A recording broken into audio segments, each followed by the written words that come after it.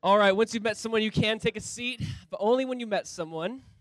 I just want to say welcome, you guys. Welcome to church. Welcome to the Exchange. We're so glad you guys are here tonight. If you guys would you please turn to 1 John chapter 5. 1 John chapter 5. We're going through the book of 1 John. If you need a Bible, raise your hand. We'd love to get you guys a Bible so you could follow along with us. But 1 John chapter 5, we are finally, and I don't want to say finally, but we are finally finishing the book of 1 John tonight. We'll be looking at verse 13 to 21. But 1 John chapter 5, in case you are new, I just want to say welcome. We're glad you're here. Hopefully afterwards you can stop by, get some donuts, fill out a Connect card. We'd love to just meet with you guys and just talk with you some more. If you've been coming here, I know we announced this last week, but we want to share it. It is official as of this week, but we will be in Quiet Waters Elementary next Sunday morning. I should have my dates. Next Sunday morning at 10:30. So it is official. We will not be here. Yeah, it's exciting. That's what we're celebrating. We've loved this place, so we've been meeting here since September. And just so you guys kind of know, we've been meeting at my house last year in July. We started doing prayer meetings. It turned into some prayer walks. It turned into having some Sunday kind of breakfast hangout at my place, to meeting here on Sunday nights. And this is our last one. We're finishing 1 John tonight, and this will be our last Sunday here as well. So we'll be at Quiet Waters Elementary School. If you guys would make note of that, remember that. We don't have flyers, so we'll post it on social media. But Quiet Waters Elementary School, we'll be there at 10:30 a.m. will be service. That's basically on Hillsborough and Powerline, so right by Quiet Waters Park. And so we'd love for you guys to be there. We met with the staff. We met with the faculty. They're excited to have us. We're excited to be there. The principal's assistant, she's a believer. The custodian, the head custodian's a believer, and we'll be working with him a lot. So God just seems to be orchestrating this. It is so clear. There's some families around, too, that we're excited just to be able to be on their school. And so God's been good. And so we're excited to share that with you guys. So that will be next Sunday at 10:30. All right? So Quiet Waters, don't be here. We will not be here next Sunday at 5 p.m. We'll be at Quiet Waters next Sunday at 10:30. Just want to be overly clear about that. So 1 John chapter 5. Also, by the way, if you're in a community group, we are taking a break for the month of December, so we will not be meeting as groups. We want our leaders to get refreshed, enjoy your family, enjoy this time. We don't have a midweek service, so we do have community groups, and we have 6 of them. And if that's something you'd like to be a part of, you can still sign up for those, but we'll restart those in January. So we'd love for you to be part of that, but just want to be really clear with that. My group meets at Starbucks over here in Deerfield. Some groups meet at Panera, all over the place, but we'd love for you guys to come be a part of that. Sign up now so we can kind of get organized and be ready for January. Cool? Sound good? All right. 1 John chapter 5. I'm kind of sad. I don't know if you guys are bad with goodbyes. I'm here just bad with goodbyes, but it's hard for me to say goodbye. You know, when someone's leaving for a long time, I'm kind of petty. I'm like, I'll see you later, and I probably won't see them for like 2 years. I'll probably, but you still say I'll see you later because you just are really bad at goodbyes. That's kind of how I feel about 1 John. I've really enjoyed this book. This is a guy who's walked with Jesus for 3 years solid, but now, really, he's the last living disciple, walked with Jesus for 60 years. The last living, breathing disciple of Jesus on earth. And many believe this was his last letter, and these are his last written words. And so my ears kind of perk up when I hear that. You know, when you think about someone's last words, if you're with a family member or loved one, and you're around their deathbed and they're saying those last words, you're going to remember those things. You're going to write those things down. You're going to take note of those things. Last words are very important. So whenever I come to the close of an epistle or book, I kind of pay attention a little bit more, even though we always should. But I kind of pay attention a little bit more. I kind of go, what is he saying? What does he want to end with? What is he trying to leave the church with? Here's a guy who knew Jesus for a very long time. And what are some of the things he's trying to say and communicate? What are some questions he's trying to answer? And I think in these last 8 or 9 verses, John's heart for the church is clearly seen. I think he answers some of life's major questions. And I'll throw a few of these questions up here. This is not the outline of this book or even today, but these are some questions John's going to answer really quick, just so you can see this. Will be up here. John answers in verse 13 a big life question. Can I know I'm saved? In verse 14 and 15, he says, why do so many prayers seem to go unanswered? In verse 16 and 17, he answers the question, am I my brother's keeper? That Cain once asked. Verse 18 and 19, he answers the question, does God protect me from the enemy? In verse 20, can I really know God? Can I really know him? And can I serve God and something else? Fill in the blank. Can I serve God in anything else? John answers, I think, some big questions here. And the first couple are huge. Why do my prayers seem to go unanswered? How can I know I'm saved? And so I'm excited to just kind of go over these verses. I feel like John just crams in a lot of stuff. It was very hard to be like, here's the one theme. There's not really a one theme. There's this kind of like John's farewell, John's goodbye, John's thoughts, his closing thoughts. And so what we're going to look at it from this perspective is, what does God want? What does God want for us? Not just from us, not even all, not from us, but what does he want for us? And so let's just read. Look at 1 John chapter 5, verse 13. We'll read this and then we'll pray. 1 John chapter 5, verse 13. John writes, "These things I have written to you who believe in the name of the Son of God. I've written to you guys that you may know that you have eternal life, and that you may continue to believe in the name of the Son of God. Now, this is the confidence that we have in Jesus, that if we ask anything according to his will, he hears us.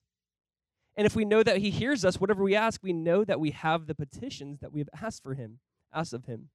If anyone sees his brother sinning a sin which does not lead to death, he will ask, and he will give him life for those who commit sin not leading to death. There is sin leading to death. I do not say that he should pray about that." You're like, "I'm confused." Me too. We'll talk about that, though. Verse 17. "All unrighteousness is sin, and there is sin not leading to death." Verse 18. "We know that whoever is born of God does not sin, does not continue to sin, does not keep sinning. But he who has been born of God keeps himself, and the wicked one does not touch him. We know that we are of God, and the whole world lies under the sway of the wicked one. And we know that the Son of God has come and has given us understanding, that we may know him who is true, and we are in him who is true, in his Son, Jesus Christ. This is the true God and eternal life." Amen? Verse 21, "Little children, keep yourselves from idols." Amen. What a crazy ending. Let me just say this. I'm so thankful we're going through this book, because if we weren't going through this book and it's just kind of topical, I'd probably avoid this section tonight. And I think it's so necessary for us to go through scriptures like this. He deals with those who are in sin, and what kind of sin. We'll talk about that. He deals with prayer, and who doesn't wrestle with prayer? He deals with us knowing God. There's some big topics here that I'm excited to explore, and it's that father's heart towards his children, in a sense, his last letter, his last writings, and his very last words, I hope, just can resonate in our hearts today. So let's just pray, and then we'll go over this more in depth. Father, we thank you so much. We do just not want to just say that. We thank you, God. We'd be so lost. I would be so lost without your word. God, we thank you that you've given your Son. We thank you that 2,000 years later, after John wrote this, we can still study this and apply it today, that it still is that living word. Lord, we look forward to what you want to do in our lives individually and then together as a church, God. We ask that you would mold and shape us together, that Jesus, where we lack or where we have strengths, God, you'd bring others into our lives, that we would be placed in other people's lives to offer just value for the gospel. God, let this be so much more than just a Sunday gathering where we just talk, but Lord, let it be a place where we can encounter you, where you can shape us and mold us and make us more like your Son. So God, the things that we just read tonight, let them be written on our hearts. Let them just transform us. We just look to you, Jesus, in your wonderful name. Amen. Amen. All right, it's definitely that time of year. We're just a few weeks away from Christmas. This is the time where right now I guess I'm more aware of, I only have a few weeks left to get gifts. I know for the married men who are in this room, there might be a few married men in this room. Probably every husband feels like my wife is the hardest person in the world to shop for, but I genuinely believe my wife, who I love, is the hardest person in the world to shop for. If you were to go on her Amazon wish list right now, she has two things. She has a Roomba, which is like $300 and something, and she has lipstick, which is $3. All right? I asked her what she wants for Christmas. She says, "Go on my Amazon wish list." And I'm like, "You have two things." And I'm like, if I get you the Roomba, she's going to be upset. Like, "Wow, thank you a lot for getting me a cleaning utensil," right? Like, that's not going to make her happy. And the other side is lipstick. So it's a lose-lose. I really don't know what to do, so pray for me. Like, I need other ideas. And I'm like, "Come on, what do you want?" She's like, "Well, I told you about something in July." I'm like, "You got to give me a break. Like, I'm not going to remember that. There's no way I'm going to remember that." But it does make me laugh that this is the time of year, and I cannot wait. I cannot wait for December 24th. That is a Sunday. I cannot wait to get together and remember the fact that God entered human history. Like, I love Christmas for the fact that God entered our story. That the one who spoke this world into existence goes, "Let me place myself into the story itself." So I look forward to Christmas Eve for us as a church. But it's funny to me to think that on Christmas, we get gifts for the fact that Jesus was born, right? Like, we're celebrating his birthday. We're like, let's get gifts to each other. Like, we do that. And so this is the time where I like to stop and reflect, and it's true. It's like, well, God, what do you want? Like, what does God really want? And not just what does God want from us, but what does God want for us? And what I see here is what God wants for us. And so we're going to kind of walk through the text in that light. What does God want for us? Look at verse 13. Here's the first thing. God wants you forever. So what does God want for us? God just simply wants you forever.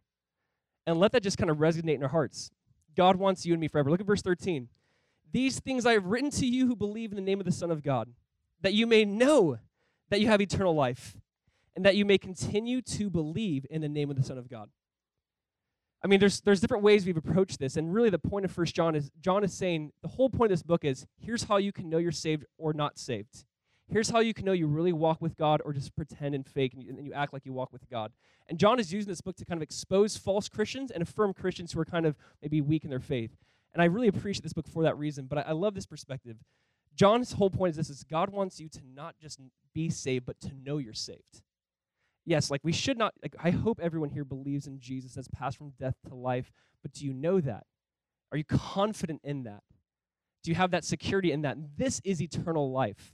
And then we talked a little bit about this last week, but I feel like I needed to go back to verse 13 because eternal life is not something that is given one day. And eternal life is not just given the day you die, you don't just get eternal life, that you have eternal life now. That eternal life, when the Bible speaks of it, it's so much more in the fact of just quantity, like you live forever, but a quality of life. That's how it's written. So eternal life, again, it's not just for like Christians on their deathbed, like, well, if you believe right now, you can live. Like, we can have eternal life right now, meaning we can have a quality of life right now. And I think that Christians sometimes wait off and go, okay, on my deathbed, I'll get right with God. And it's like, well, you're going to miss out on so much more. You know, there are some people who say, when you die, you just simply cease to exist. And they believe this, and they try to convince you and I that when you die, you just cease to exist. And I'm like, are you confident in that? And they're like, no, but just believe it. Here's the thing. Even if you just die and cease to exist, can I tell you right now, walking with Jesus is still worth it. Like when you still walk with Jesus, he still makes me a better husband, a better father, a better person, a better friend. I don't believe by any means you die, you just cease to exist. But I'm saying even if that was the outcome, I'd say, but still walking with Jesus today is still so much better than not. Like it's still worth walking with Jesus because my eternity, not just my eternity, but my day-to-day life is still changed. See, this is eternal life. He goes, I want you to know that you have it. See, again, eternal life for us in a church, and I think I fell for this as a little kid, is eternal life to me was just heaven. Eternal life meant I could eat whatever I wanted, and I could probably fly around, and it was like really happy, and I could be in shape whenever I want. I would never get hurt. Like that was eternal life to me. And if we could get away from eternal life being a place and eternal life being a person, I think it'll completely change how we live. Again, it's not so much where you are, but who you're with, right? Like we could be in paradise. You could be in the best place in the world, but with miserable people, you're probably going to be miserable. Like, I don't know if you've ever been on a trip with people who just complain. You're like, oh my gosh, I'm in paradise and I hate this place. Like, it's weird all that. But for us, the whole point, and I love, and I've shared this quote before, but it's Samuel Rutherford. He said, if I were to go to heaven and Jesus was not there, that would be hell to me. And if I were to go to hell and Jesus was there, that would be heaven to me. Because the point is, it's not so much I just want to walk on the streets of gold and eat whatever I want. The point is, I just want to be with Jesus. The point is that he is eternal life. That Jesus is not just someone who offers us eternal life, but he himself is eternal life. Like, yes, we get heaven. You know, I love Randy Alcorn wrote a book called Heaven, and he put this little phrase together. He says, we are created for two things. We're created for a place and a person. Heaven is the place, and Jesus is the person. And what if we could actually believe that it's so much more about the person than even the place? That we could actually know we have eternal life. That we would not just enjoy Jesus when we die, but we can enjoy Jesus today. And this is what he says, I write this to those who believe, who commit their trust in, who give everything to this.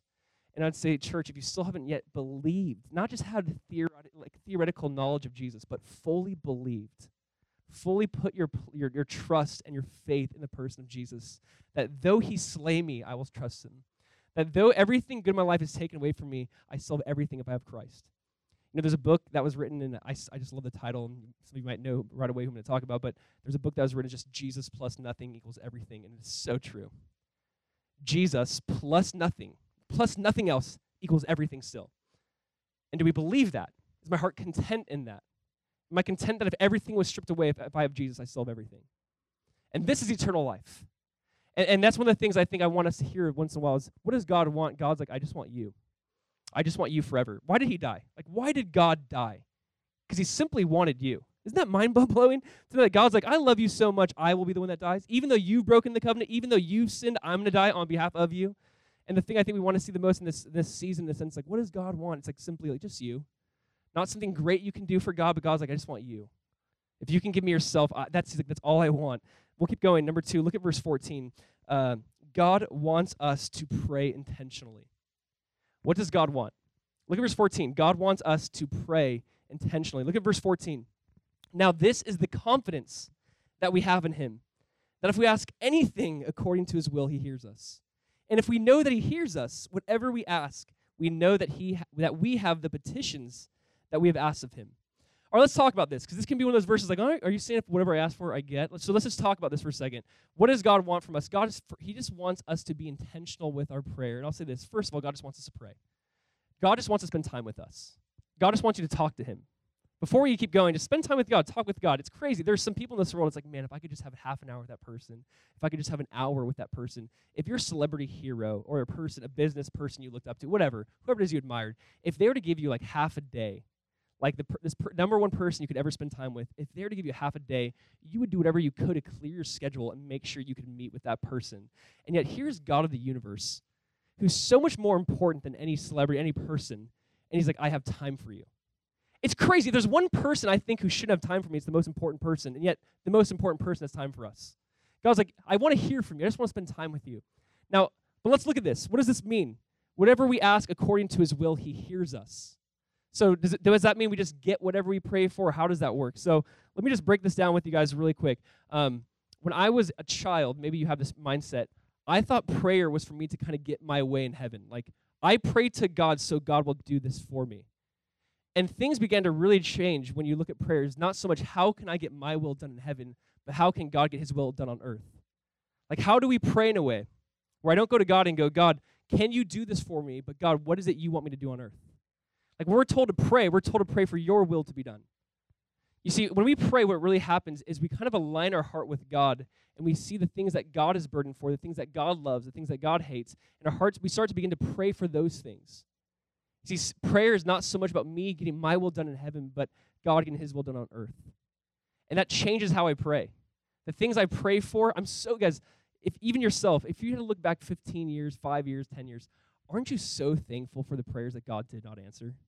Like, there's so many prayers I've prayed and go, God, thank you so much for not answering that. I don't know who I'd be with, where I'd be, what I'd be doing, but it wouldn't be this today. I'm so thankful God says, you know what, I love you. I don't hear that one. That wasn't according to my will. If we ask anything according to his will, he hears us. And isn't that a beautiful thing to know? That if we ask anything according to his will, he's like, I hear that. I receive that. That is such a life-freeing thing. You know, a guy named George Mueller, he was the guy who, in England, he started some orphanages, and you can do some studies. Powerful guy, powerful testimony. Probably the best quote I've read on prayer. He says this, prayer is not overcoming God's reluctance. It is laying hold of God's willingness. Or let's say that again. Prayer is not overcoming God's reluctance. It's laying hold of God's willingness. Sometimes we can view prayer as like, well, I really got to convince God that I need this. When in reality, it's laying hold of God's willingness. Like, God's like, I want to do this. This is the end, but prayer is the means to the end. I want you to think that God created the end and the means to the end. So God's like, I want to give you this, but you have not because you ask not. Right? Is that not true? God's like, I want to do this, but I want you to participate in this. I don't want it to just be me doing this, and He's like, I want to involve you in the process. Prayer is a way for us to get involved in the process. Prayer is a way for us to kind of get the heart of God, and God's like, I want to do this with you. I don't want to just do this for you. I want you to be part of this with me. Again, prayer is not overcoming God's reluctance. It is laying hold of God's willingness. That's what prayer is. I like how a guy named Warren Wiersbe, he wrote it this way and said it really well. He said, God not only ordains the end, but he also ordains the means to the end, prayer. Think about that. If God says you have not because you ask not, what is he saying? Ask. God is saying, I've ordained the end, but I want you to participate. I've ordained the means to the end. Because we can get weird with this. We can go, well, would God at least have done it even if I didn't pray? It's almost like, don't even ask that, just pray. Like, we go, well, God, would he have helped those people if no one prayed for that? It's like, it doesn't really matter. He just asked you to be involved in that. Again, the guy, George Mueller, the guy who gave that quote, I mean, he was known, he ran orphanages. He was known for having all these orphans, houses filled with orphans, and they'd have no food, no milk, nothing. And he'd pray, God bring bread and bring milk, and a milk truck would break in front of his house, and a bread truck would break in front of his house. It's like, oh, we have milk and bread today. Like, these are legitimate stories of him going, God, we don't have food, we ask that you bring food. And a guy would go, my truck broke outside your orphanage, my food's going to go bad, do you want it? It's like, yes, God, thank you. Like, he has those stories. It's so powerful. My point is the Bible's littered with stories of men and women who have answered prayer. And yet, for some reason, we still struggle with the idea that, does God hear me when I pray? You know, the Bible, again, it's littered with stories of men and women who pray, and God shows up and answers. I mean, even think of your own life. Think of recent prayer. Think of prayers that God has not answered because he knows what's best. Think of prayers he has answered. You know, I'm looking at this. You guys, when we started in July praying, we were like, there's so many fears. It's like, God, and you felt weird. You know, I don't know if you ever felt weird for asking God for something. Like, God, can you just get us like a trailer, maybe, please? Like, you know, and God's like, here's a truck. You know, it's so cool how God just goes way above and beyond. You must feel like, is this good? Like, God, help us be able to meet the needs of the area. God, bring people who want to serve and really bring the gospel out to this area. You know, this is a heavily, and you guys might know, maybe not, but this is a heavily, you know, Catholic community. We want the gospel to go out. This is a community where people are far from God. We're not saying that they don't have the gospel. We're saying that we know that the gospel, that Jesus Christ and Him crucified and glorified and resurrected, we know that this message will change lives. We're praying, God, bring people who are passionate about this. Bring people who don't just want to watch. Bring people who want to be active. And it's cool to see what the Lord is doing. And you go, what if it's not because of how creative we've been? What if it's because He's just simply answering prayers? What if we'd attribute it not to us, but to what God has been doing? You see, I want to look at prayer as God's like, here's my will, but the means to my will is still my will. So here's my will. Here's what I want to do in South Florida, but you still have to pray. You still have to ask. You still have to be a part of this with me. I'm not just going to do it. I'm going to involve you in the process. What a good God to do that. Because we get to experience the miracles. We get to experience God showing up in really unique ways. But we have to pray. And just practical application is tonight we are going to end. We'll have worship going on, but we're going to pray. Like, we are going to pray. We're going to turn this into a place of prayer. And we have to. Because we're moving next week, and by no means do I want to do this in my strength or our wisdom, because that's very little. I want to do this from God just leading us and guiding us. And I'm just saying, when I read this today this week and just been meditating on it, God's been really trying to change my heart and my perspective of prayer, of how do I come to Him. I tell you, the more I spend time with God, there's more prayers I don't pray. The more I get to know God, the more I'm like, I'm not going to ask for that. Because God, that's my will, not your will. That's something I selfishly want and not what you want. I'd say this, there's some things we just need to pray for. There's some things we probably just don't need to pray for because we go, God, I have your word. You already told me the answer. Like, God, I really want to be with that unbeliever. And God's like, no, I already gave you that answer. Like, God, I really want to. Like, there's certain things we just don't have to pray for because God's already given us His word on that. But there's certain things God is saying, no, listen, I want to pour out my Spirit. I want to heal communities. I want people to know me. Pray to the Lord of the harvest that He might send out laborers into the harvest. We're like, God, why aren't there laborers? He's like, well, why aren't you praying? Like, what if that's the reason? We're told to do this. And so this is not so much like this is some spiritual self-hypnosis to try to convince ourselves prayer works. This is actually a command given by God where we see it actually does change things. And so we pray not because even we have to, but because we get to join God in this work of reaching lost people. Amen? I mean, that is the point of this. That is the point why we get together. We do want to read, we do want to study, we do want to sing, but we want to see God move and work through the church. And God will do that. God, we will pray to the Lord of the harvest, and He will send out laborers into harvest. As we pray for someone else, watch God send you. That's just what He does. He answers prayers so uniquely that way. And it's such a beautiful thing and such a fun thing to watch. It's crazy to think that Jesus also had to pray. It's crazy to me when I read the Bible and Jesus woke up early in the morning or He stayed up all night in prayer.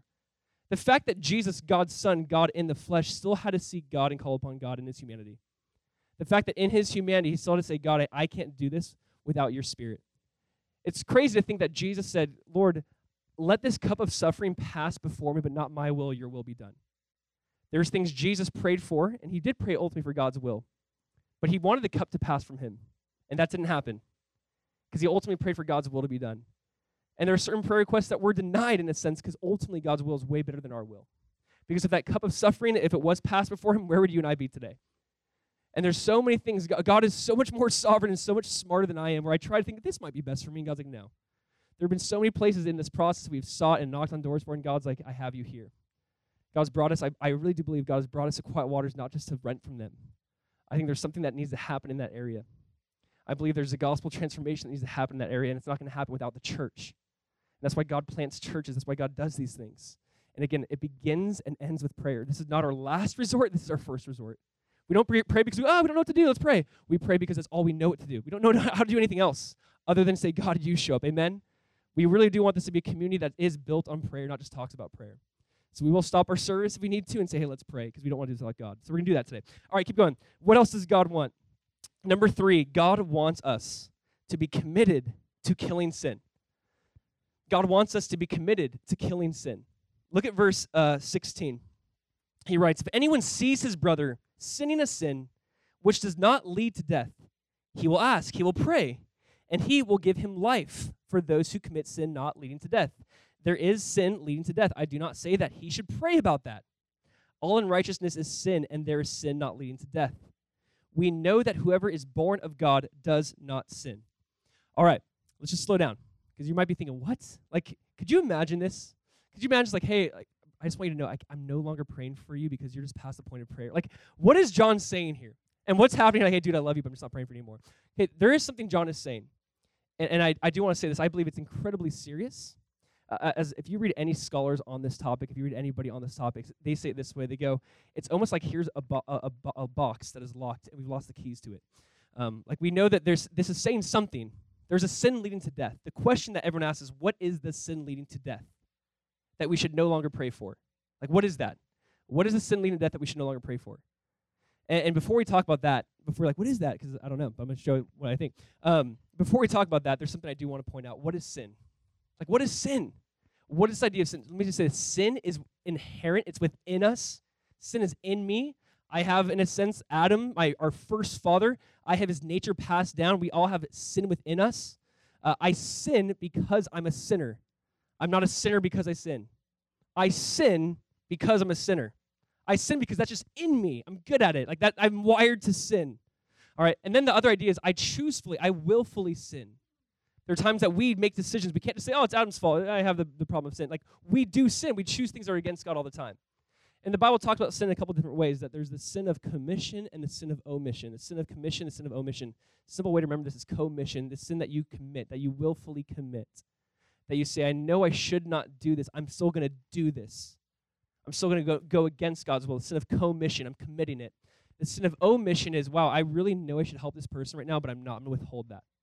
I didn't offensively do anything wrong, but kind of laying aside, I kind of doing nothing. By doing nothing, I have the sin of omission. I still committed sin, but in kind of in a relaxed sort of a way.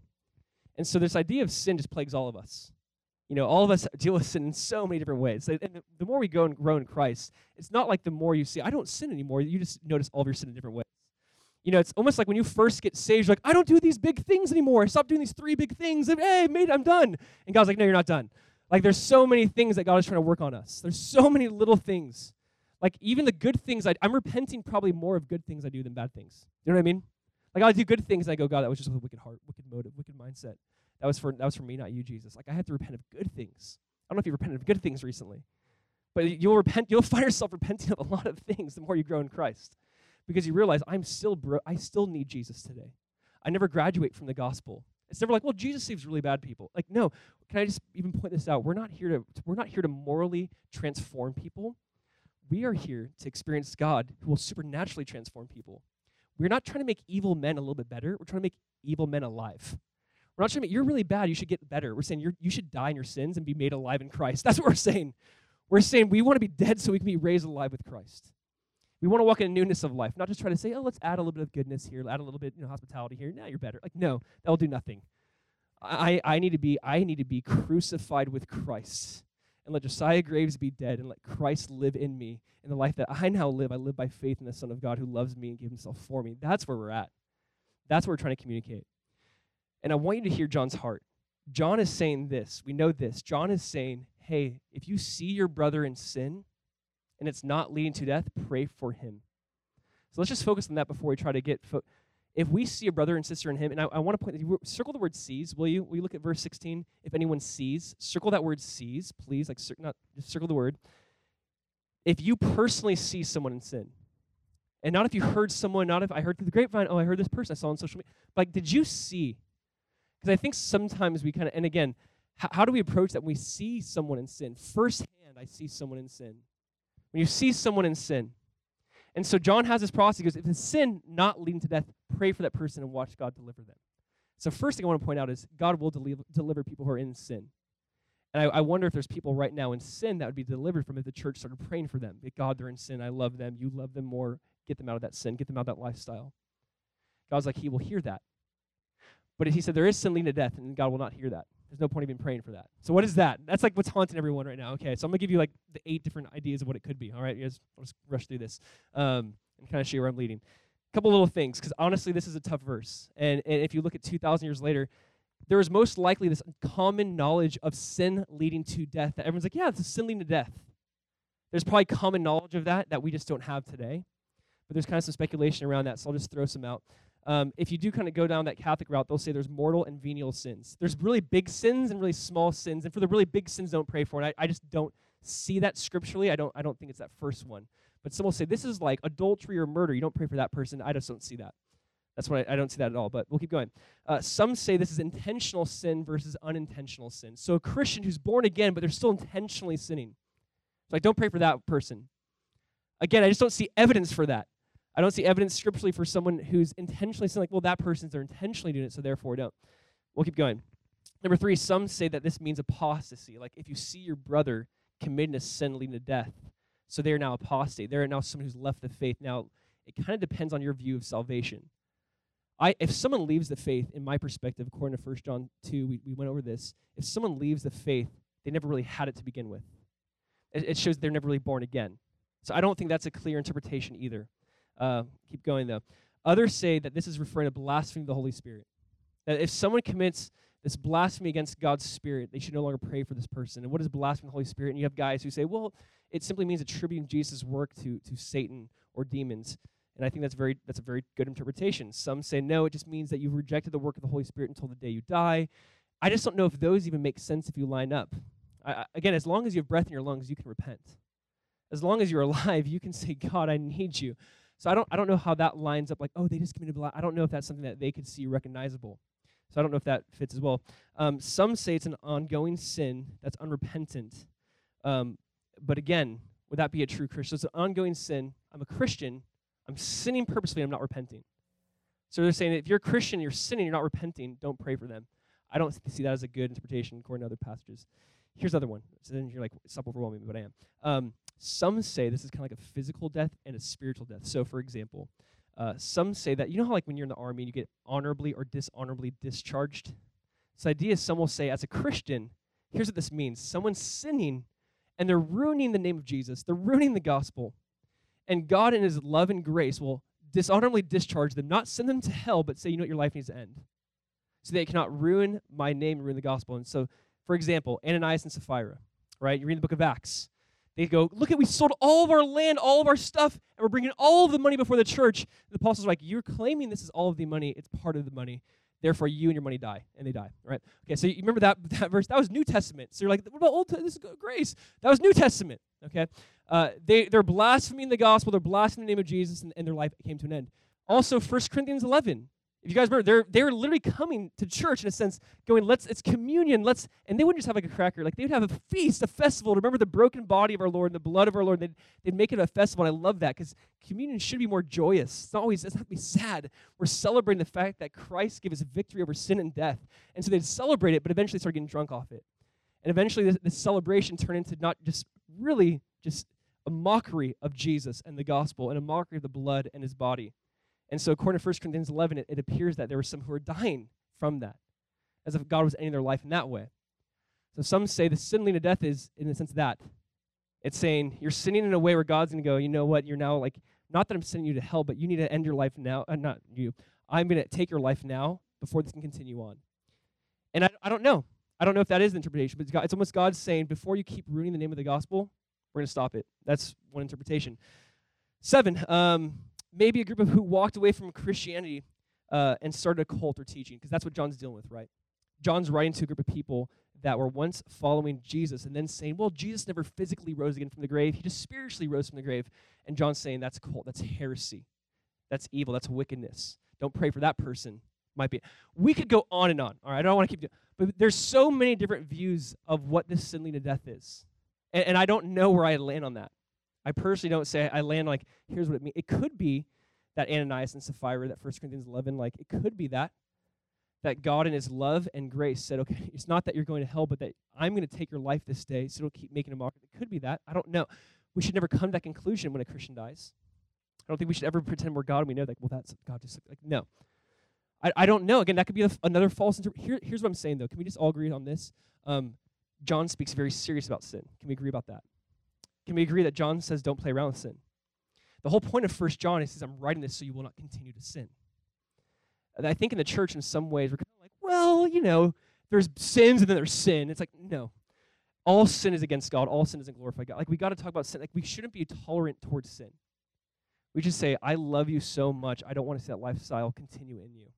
I love you so much. I'm going to say some hard things to you right now so you don't find yourself in a terrible spot 20 years down the road. You see, John is basically heavy on sin because I think the more we hate sin, the more we love Jesus. The more we realize God died for that disgusting heart, attitude, jealousy, covetousness, pride, whatever. God died for that. Why would I embrace that or love that or coddle that or protect that or defend that? No, don't speak of my sin. I love my sin. And we try to defend our sin, and God's like, just give it up. Hate it. Kill it. End it. If you've been born in God, look at verse 18. We know that whoever is born of God does not sin. And we'll look at that more. But this idea is that you just can't, you don't want anything to do with it. God, I love you so much. This is not of you, so I don't want to be of it. Because God, this is against you, I'm against it. And that is the heartbeat that John is trying to produce in us. So I'd say this, and it's not to make us a holier than that. I love this this tension in 1 John. It's basically saying, don't continue to live in sin. You don't have to continue to live in sin, but when you do sin, you have an advocate with the Father, Jesus Christ the righteous. 1 John is that book that's like, please be freed from sin, but please know that you have Jesus still who's going to continually cleanse you from your sin as you walk in the light, as he's in the light.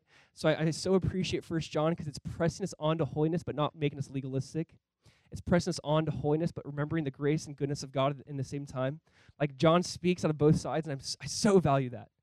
He's like, I'm not going to put up with sin. I'm not going to put up with sin, but when you do sin, you have grace with Jesus. But don't continue to sin. I love that heart. That's just the heart of, I want to walk you through this. And God is faithful. God knows our frame. Remember 1 John 3? God knows our heart. When our heart condemns us, God is greater than our heart and knows all things. And I think John just kind of sharing those last thoughts again with them. Number 4, we'll keep going, verse 18. Number 4, God wants to change you. God wants to change me. Look at verse 18. We know that whoever's born of God does not sin, but he who has been born of God keeps himself, and the wicked one does not touch him. We know that we are of God, and the whole world lies under the sway of the wicked one. All right, let me just say this. When you really encounter Jesus, the fundamental core of who you are completely changes.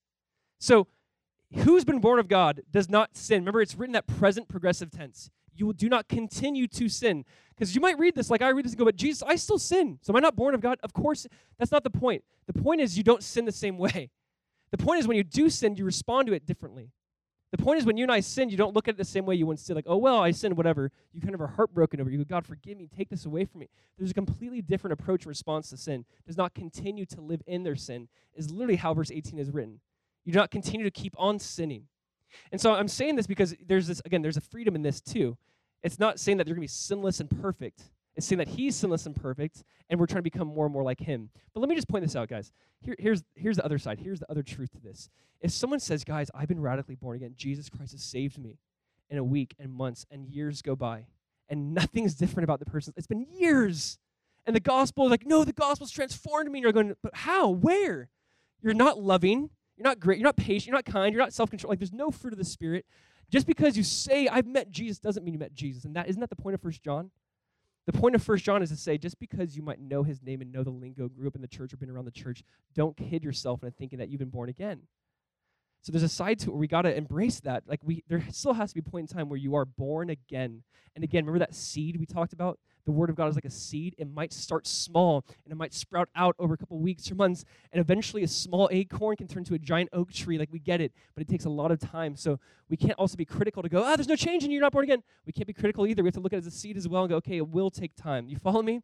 It will take time, but there still will be change. It will take time, but there still will be change. Okay, so that has to let it sink. That has to sink into our hearts. Does not continue to sin. There will be change. And if you find yourself over and over again in that place, just go, God, I would say as 2 Corinthians 13:5 says, examine yourselves, test yourselves whether or not you're in the faith. There's something healthy and good about that. And that, again, that is the point of 1 John. But I want to point out something very beautiful.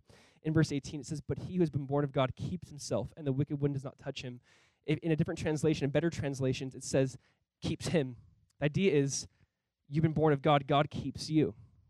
And I love, even in the Greek, it's written away where it's not that you keep yourself from the wicked one, but God's keeping you from the wicked one. That there's a promise from God that he goes, I keep you.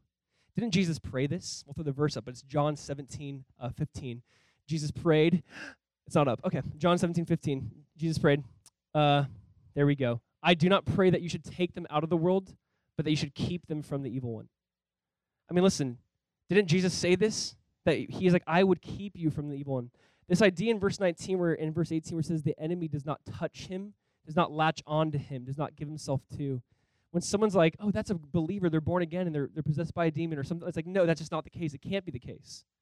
It does not touch him. The evil one has no authority over you. Whom the Son sets free is free indeed. It's not like, oh, there's a little bit of room there. It's like, no, you're completely free. And there's this victory in that way. Jesus goes, I prayed for you, Peter. The enemies asked for you by name, but I prayed for you. And when you fail, when you fall, like be reunited again with your brothers. There's something beautiful about that. It's like there is this, like, even though the enemy can get to us, we will fail, we will fall, Jesus is praying for us. And there's this side where we can be reunited with him. And in verse 19, and this is an interesting phrase, he says, we know that we are of God, and the whole world lies under the sway of the wicked one. I want to just say something really quick. This verse sounds like this. We are of God, we are holy, the world is bad. That's not the case. It's not saying we are of God, so we are good. Everyone else is wicked and evil. It's saying, no, we are of God. We are children of God. Because of being a child of God, we now have a new identity. And I know we talked about this before, but please listen really quick in case you're zoning out for a second. Just listen to this. This idea of being a child of God is so incredibly beautiful. In 2017 in America, we find in our identity by our individualism.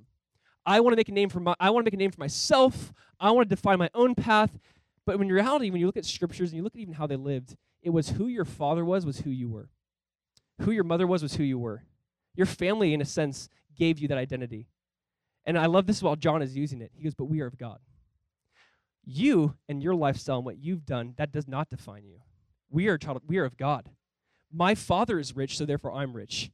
My father is good, and therefore I'm good because of what he's done for me. It's like this is that new identity we have as a child of God. And he says the other world, they just lie under the sway of the evil one. Like that they can still be a child of God. They can still be a part of this. The point is God wants you. The point is God wants to change you. God loves you so much, he says, come to me as you are, but he loves you so much that he will change you in the process. Amen? That's what John is saying. And lastly, look at number 5. God wants us to know Jesus. Look at this. God wants us to know Jesus. Verse 20. John writes, and we know. How many times have we seen that word know? I don't know. 50 times. We know that the Son of God has come and has given us an understanding that we may know him who is true, and we are in him who is true, in his Son, Jesus Christ. This is the true God and eternal life. Amen? So powerful. Listen, here's the idea. If you ever have a friend who comes to you and says, listen, I've found that the best new artist. I mean, her voice is insane. I mean, you will hear her and it will like inspire you to change the world. This person's, and you're like, okay, you hear that and you go, I'm sure they're good. They told me they're good. I'm sure they're good. But then when you go in person and see them live and you're like, they sweep you off their feet, like, oh my gosh, it's the greatest voice in the world. And you go back and tell everyone, there's something about hearing someone is good and there's something about experiencing someone is good. There's something about hearing, I can tell you now, God is good. You're like, okay, sure he is. But there's something about you experiencing and tasting and seeing yourself that the Lord is good. Like I can talk all day about how God is good, but that won't do a thing to you. You have to have an understanding. You have to come to know Jesus Christ. You have to taste and see personally yourself that he is good. Again, someone can tell you all those things in the world, but you have to experience that. And I love how Proverbs says it. Proverbs is like, search this out, like find treasure in a mountain or mine. Proverbs says, you're not going to get this treasure by going, oh, there's treasure in that mountain, I'll just stare at the mountain. Like, no, you have to dig into the mountain. You have to kind of get your hands dirty, and it'll take work, and you'll sweat, and there'll be tears and blood. But when you find it, and when you get into the mountain, you go, oh my gosh, there's priceless treasure in this mountain. And is that not God? Is that not his word? When I can say, hey, read the Bible, and you're like, okay, there's a big mountain there. The Bible, it's a really big mountain. I'm sure there's treasure in there somewhere. But like, you have to dig into it. You have to explore it. You have to get into it, and you have to taste and see yourself, oh my gosh, Jesus is everything he said he was. I haven't just heard, but I've tasted and seen that he is good. There's something about that. And John is like, I'm writing this so you can know this. And then here's what's interesting to me. Verse 21 is such a unique way to end a book. He says, little children, keep yourselves from idols. Amen. And it almost feels random. It almost feels like Grandpa like forgot what he was saying. He was like, little children, keep yourselves from idols. Amen. Like, it's like, what is he saying? But if you like read the context and you look at it, it so fits. He says, I want to change you. I want you. I want to change everything about you, your whole core, everything about you. I want to make you dead and make you alive. I want to take you who are dead and make you alive. And he says, and don't go back to what I saved you from. I've saved you from these things. Don't go back to them. Keep yourself. And I think this is interesting when you do study this. we're told in verse 18 as we studied it that Jesus keeps us from the evil one, but we're told the burden's on us now to keep ourselves from idols. I want you to hear this, that God says, I keep you from the evil one, but you need to do something as well. There is that, again, that tension in Scripture. Okay, remember the Bible says, work out your salvation with fear and trembling, but it's God who works in you. So God has put something in you, now you have to work it out. God has put something good, like some faith, love, hope. God has put these things in you, but you have to work it out. The point for us is God's like, I've kept you from the evil one, now you need to keep yourselves from idols. And in a culture where we blame everyone and we go, it's their fault, it's my parents' fault, it's society's fault. In a culture that blames everything and everyone, God's like, you need to take ownership of this. You need to keep yourself from idols. And let's just think about this, by the way, because idols is such a weird word. It's such a Christianese word. It's such a religious word. Idols is not like we go over to India and we see some shrines. We go, oh, they're idols. I can't believe they worship idols as bad people. It's like we worship idols. And if they were to come to our house and go, why do you have this giant mantle shrine with this giant 90-inch TV? Like, what is that? It's like, oh, that's our idol. You didn't know that? That's just how we worship it. We just have different ways of doing these things. It's interesting, though, if you do, like, just, if we slow down and look at this, if we slow down and look at this and simply go, what is an idol? And simply put, you guys know what an idol is anything that takes the place of God. Anything that takes the place of God. We're made by him and for him. We're made to worship Jesus, know Jesus, love Jesus, and then something comes in and we put our attention, our focus on that. And so can I tell you guys, idols aren't bad things. Usually they're good things that become God things. There's something that God creates that is good, but now it's God to us. God creates sex that is good. That is a good thing God made, but now that's all we live for. God creates things in this world for us to enjoy. God creates work and success, but now it becomes power. Like, God creates really good things, and then we just pervert them in our heart and make them ultimate things. And that's when you okay, this is not just an idol of some far country somewhere, like this is here. And it just takes a new shape. It takes a new form. It owns our hearts. And again, idols are interesting. They promise you things that only God can fulfill, right? Idols promise us things that only God can fulfill in my life. I will make you happy. I will give you value. I will satisfy you if you work for me, if you live for me. If you get this one day, then everything you've ever wanted will be satisfied. And idols have this weird thing of promising us things that only God can satisfy us. Idols say, if you do this, give yourself to this, you'll be happy. And God's like, no, you're made by me and for me, and that's why you're still miserable, because you're serving the creation rather than the creator. You're giving yourself to something other than me. You're made by me and for me. And some few questions I think that are just valuable to ask ourselves about idols, and we'll throw it up here just because it's good. When you think about idols, there's questions you should ask. Who do you love the most? Or what do you love the most? Like, what do you live for? What do you get up for? What excites you? What is like the number one passion? And let me just say this in Christianity, because you got to be careful. God is supposed to be the master passion, and he's created other passions. Not everyone is called to vocational ministry, and by no means should everyone be, like, you don't see that in the scriptures. Everyone should have the master passion of knowing Jesus and making him known. That should be all of our master passion. But you can still be a plumber in the process. You can still be a CEO in the process. You can still be a school teacher in the process. And through that venue, you're trying to know God and make him known. It's not, okay, now quit your job and go work in the church. That's not the point. But who do you love and what do you love the most? Number two, who or what do you fear the most? What kind of fear do you, what kind of makes you go, but if I don't have this, then I lose my security. If I don't have this, then I'm not satisfied. Who or what do you fear the most? Because sometimes what you and I fear the most actually reveals what we worship. So if I fear losing my job, it's probably because I love my job. Because that's what I worship. That brings me an identity, a social status, and that's really what we're worshiping. If I fear losing my girlfriend, if I fear losing my boyfriend, why do you fear that? Because, well, that's my God, that's what I serve, that's what I love, and I don't want that to be taken from me. I love that. Don't do that. Well, you fear that because that's really what your heart is for and bent towards. Do you have a functional Savior?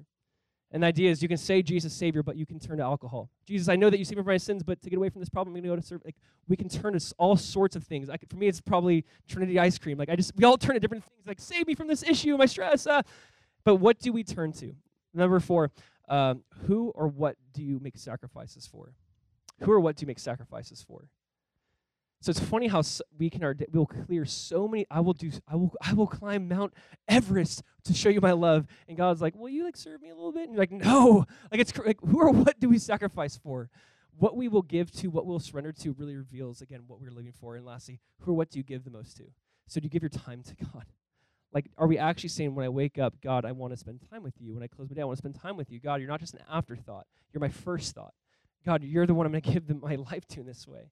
That I want to give, again, I want to give everything I can to you. You give me skills and talents and abilities. Let me give to you. God, you've given me possessions and resources, money.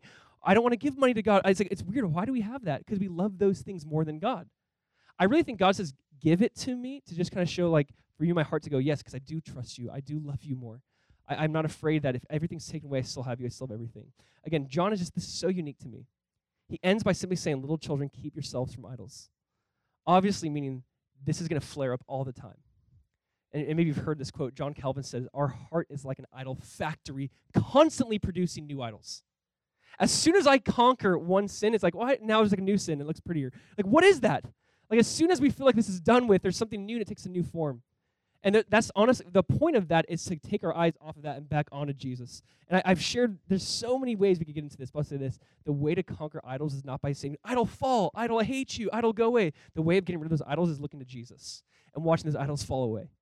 Here's why I'm saying this for us today. We're ending 1 John, we're done with this book. What's the point of studying this if we're not loving Jesus more, if we're not loving others more, if we're not making him known, if we're not walking with him day by day? Why are we going to start a new book of the Bible if we haven't even done this one? My point is, let's let this be in our hearts. Let this change us and mold us. And let us pray these things. Go, God, take what we've heard and let's live it out. God, we're praying for your will to be done in South Florida as it is in heaven. Like, we're praying for these things. My hope tonight is simply this. We're going to end right now. We're going to have a little bit of worship going on in the background. But I'm going to ask that we just pray. I'm going to ask that we actually believe the word of God, that we pray that God would pour out his Spirit. Can I ask you guys to do this? Few thoughts, and you guys can take it how you want, but we're going to get into groups of 3 or 4. Not everyone needs to pray. If you're uncomfortable with praying, just listen.